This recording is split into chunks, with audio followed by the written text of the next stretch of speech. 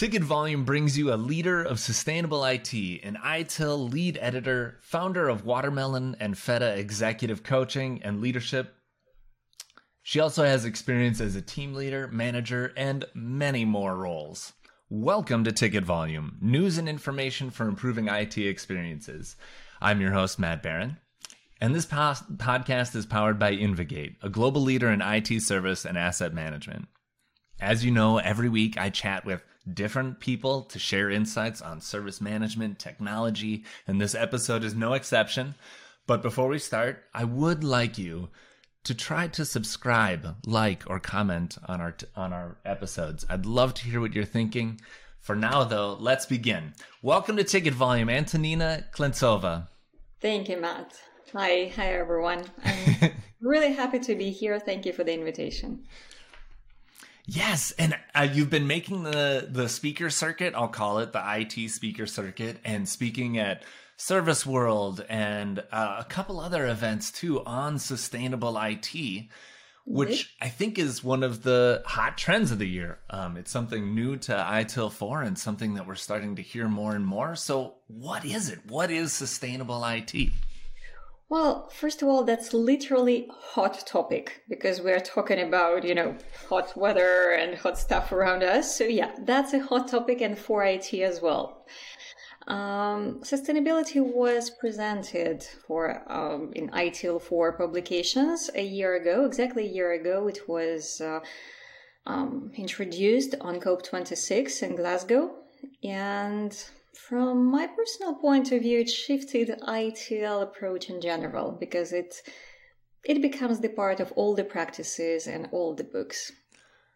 Got it. It's like a foundational layer that affects everything above it. It comes to foundation as well, yes. It's not the only thing, but it should be there in the base of ITSM. Okay. And if I understand it correctly, the idea is that we need to, just like DevSecOps, how everything and every service needs to incorporate security and really be built with security in mind. Is it kind of the same concept where we need to think about sustainability and build that into everything? It would be really hard for me to say it better than you just did.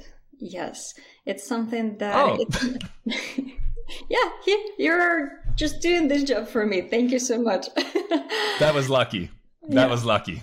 Sustainability is not one-time initiative. It's not even the program. It's, as you put it into words, it's mindset. Same as security, and that we learned. But if you take, 15, 20 years ago, security also was perceived as something project-like, and we'll do it for this project, but we'll not think about that and the others. And today, it's everywhere. No matter what we do, procurement, development, maintenance, we think about security. Same with sustainability. However, unfortunately, we don't have so much time waiting for this mindset to come. So the sooner we all change, the better it will be for all of us. Oh, interesting. Yes. So if an organization has sustainability as one of their objectives, then the idea is that you should be doing it at a rapid pace right now because you're missing out on all the opportunity as time goes on. Is that what you're saying? Yep. That's true. I just wonder, should we synchronize what we actually call sustainability? Because from my experience, I see people still confused. And maybe, shall we clarify it? Yes, let's. Take off this communication. Okay. First of all, there are two terms that people most probably will spot in articles and books: sustainable development and sustainability. And it just playing with words, as everything in books. However, it makes difference in the articles. When we talk about sustainable development, we talk more about the global level, the country level, the government level. And that's the development that we as human beings should do to meet our present goals and not compromising the ability to meet future goals. So that's more global level. Still, think globally, act locally, so it has something to do with you and me and everybody who works in IT. When we talk about sustainability, we go already on a corporate level, And we talk about the approach, the business approach that we use to create value for society and other stakeholders by addressing risks and opportunities in 3 pillars: economic, environmental, and social. So if anyone who's listening for us now was thinking that we talk only about environmental issues, well, sorry guys, you're wrong. Yeah, I love that. That's great. Those 3 areas totally make sense. I also like the way that you split it out as there's sustainability as in like we're going to be able to keep operating as people, and then sustainability, we're going to continue to be able to provide value or within capacity at an organizational level. Exactly. So is this where you would see things like diversity and equity? Yes, that's the part of sustainability. Indeed. The human rights. It's here. Digital poverty. So, that's not ability to use digital technologies because of age, because of location, whatever other reasons behind of that. That's also the part of sustainability. Okay. And is this a specific subset of ITIL? Like you take foundation and then it's part of manager, or is it does it stand on its own, or is it part of something else? For now, that stands not by itself as a part of the whole ITIL 4 framework. However, it's not the part, if you're asking about examination, it's not the part of the leading and management paths. Exams are available for this module, the same as for cloud module and the other ones on a way. However, most probably the practices, and I'm talking about those 34 amazing practices that ITIL 4 has, and most readers don't read them. They just believe that they are there.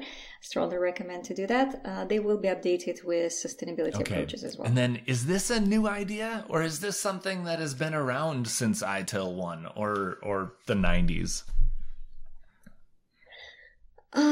Really tricky question. Yeah. In general, if you think, let's say that's new idea, and not new at the same time. So, for example, when ITIL 4 was published, sustainability was not the part of that. It wasn't there, not because it was forgotten, but maybe it was not in the scope of Axel's team as well, as we all learn. But then, luckily, together with DEFRA, that topic became hot enough to be brought into ITIL 4 as well.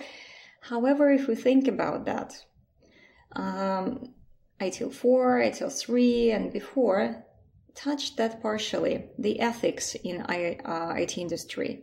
They were mentioned for quite a few years already, right? The human side of IT was also touched there.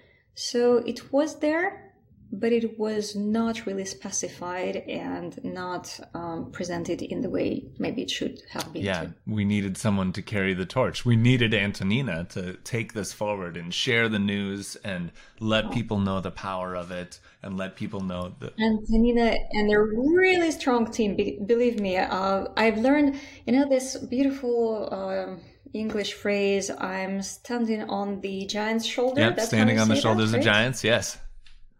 On the shoulders of giants. Well, I knew the phrase, but while working on a sustainability book, I did understand what does it mean. I was literally standing on the shoulders of giants of the team who was involved in creating this publication. Yeah, some of those co-authors. I'm always shocked. I'm shocked by the intelligence of our guests constantly. We really have some smart, really intelligent thinkers writing these books and contributing to these frameworks. We're lucky to have them. I'll say that. So when you talk to organizations about sustainable IT and you tell them, it's not just about saving the earth or whatever, it can also be about, continuing to operate, continuing to add value. What are some initiatives or outcomes or like goals that organizations will have that align to this? So for instance, like when you're selecting laptops or applications, how does this impact those decisions? Is that something that people consider? How do we operationalize this? That's what I'm wondering. Yeah. How do we bring it into practice? Yeah. Right? There are three key areas that we should operationalize, as you're saying. Products. So what do we, products and services? I mean, something that we do as the organization. Mm-hmm. Then our business model, how do we do that? And our ecosystem. And all those three areas should become more sustainable. So one of the really operational goals, so how do we make our products more sustainable? Maybe we want to consume less electricity. Mm. And that's actually quite accurate topic for now, right? Especially in Europe, there are a lot of things. We thought it was by default, and we don't think about electricity anymore. Well, voila, we actually do think about that. Yes, money and the amount of electricity available. So, not all countries feel that, but all countries are connected. So maybe our product can help users to develop less data and store less data in the cloud or on their personal gadgets. Because we think that data is, we're just saving something in the cloud. But hey guys, somebody has to pay for the dinners, right? So each megabyte that you have in your files is equal to 19 grams of CO2. So if you use, 10 megabytes on your laptop or in a cloud, it's equivalent for 10 kilometers, if I'm not mistaken, for driving in a car. Mm. And now go to your storages, multiply that, and check how many miles or kilometers you just drive just by storing the data. So how do we make the products more sustainable? The resources there and blah, blah, blah. Then the other aspect is business model. So how do we work in a more sustainable work? Again, social, environmental, and economical aspects. Can we optimize our processes in order to consume less of paper, electricity again? Or maybe we can be even more innovative and create some systems that will help not only us, but for someone else. Because the point with sustainability, unfortunately, there is no single person in this world who knows how to do it right. We all experiment and listen to the, Bill Gates podcast and his book or other leaders on this world. There is no answer, unfortunately. But we have to try, we have to be innovative. And the third aspect is ecosystem. We can produce a really sustainable product. We can do it in a really sustainable way, but we provide that product for, let's say someone who is killing people. Well, are we sustainable in that sense? Well, no. Or if we provide that for someone who doesn't care about sustainability at all, and all our efforts is actually minimized immediately. Maybe not. Maybe we want, to nudge our partners, or we can help them to become more sustainable. So there is a lot of communication there. I hope it answers your question, or maybe I went too far from operation. No, you put it perfectly. You need to reflect and understand things like that. How much 1 megabyte of data storage costs the earth, costs your organization, costs the vendors where you host your data, and once you understand where you are, then you can reflect on that and say, is this what we want? Is this the kind of operations that we want to have? And then to also take it into the products and services that you deliver, to understand, are you forcing your customers to be wasteful? And I'll never forget the first time I went to Sweden. I was in college in a band, and we were traveling to Norway and Sweden, and we're having dinner, and they're serving soda. And us Americans are throwing our soda bottles in the recycling. Oh, good, we're recycling, great. And the Swedes are looking at us like, you are crazy. That is money that you are throwing away. We need to collect those bottles and return them back to the soda manufacturers so they clean them and produce that closed loop product cycle or closed loop service cycle has it is such an opportunity to provide more value at a lower cost, right? Exactly. And even thinking about, again, the digital gadgets that we use every day or those that we use for, servers, the amount of valuable metals that are used there, equivalent for what we have still in the earth.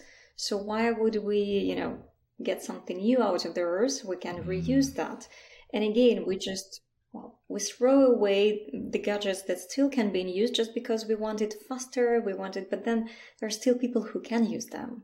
And there are a lot of opportunities around e-waste and you can see that there's so many procedures and processes to implement this in when you talk about preventative maintenance and destruction, recycling, procurement. So let's talk about that a little bit. Is this where IT should be partnering with financial operations to determine these sort of things, looking for cost savings? Is that how we justify this as an initiative? Yes, and IT should be cooperative not only with finances. It's in general, sustainability cannot be achieved in silo. It's all about communication, cooperation, and co-creation. It doesn't matter to which departments we belong, and IT there plays a huge role. I would say one essential role, because that's where a lot of innovations come from. And that's, let's be honest, IT industry brings a lot of innovation and pushes us people to be more productive, to investigate new areas. So on one side, yes, we bring a lot of pollution as well. We're not as clean as you think, but then at the same time, IT and digital industry can help a lot to financial departments to find the most optimal way to deal with assets, to HR departments to understand how to help people communicate better and maybe to make it more inclusive ecosystem in the company. So, there should be that dialogue all the time. Man, what a great topic. I really appreciate you coming on and talking about this because it seems so esoteric, but you make it seem very simple. And I can see how there would be a massive advantage to just exploring this topic, understanding some of those use cases, especially when it comes to service design. Imagine choosing cloud vendors based on the fact that you can turn your servers off at regular intervals, similar to the way that some countries and states have to do brownouts. You can kind of do the same thing with your data and your processing to save money, lower your impact, right? I really like to repeat this phrase to myself and to others. We usually overestimate the complexity of this topic. So it thinks, it's huge, there is nothing we can do, we all will die anyway. And maybe that's true. Well, we all will die anyway.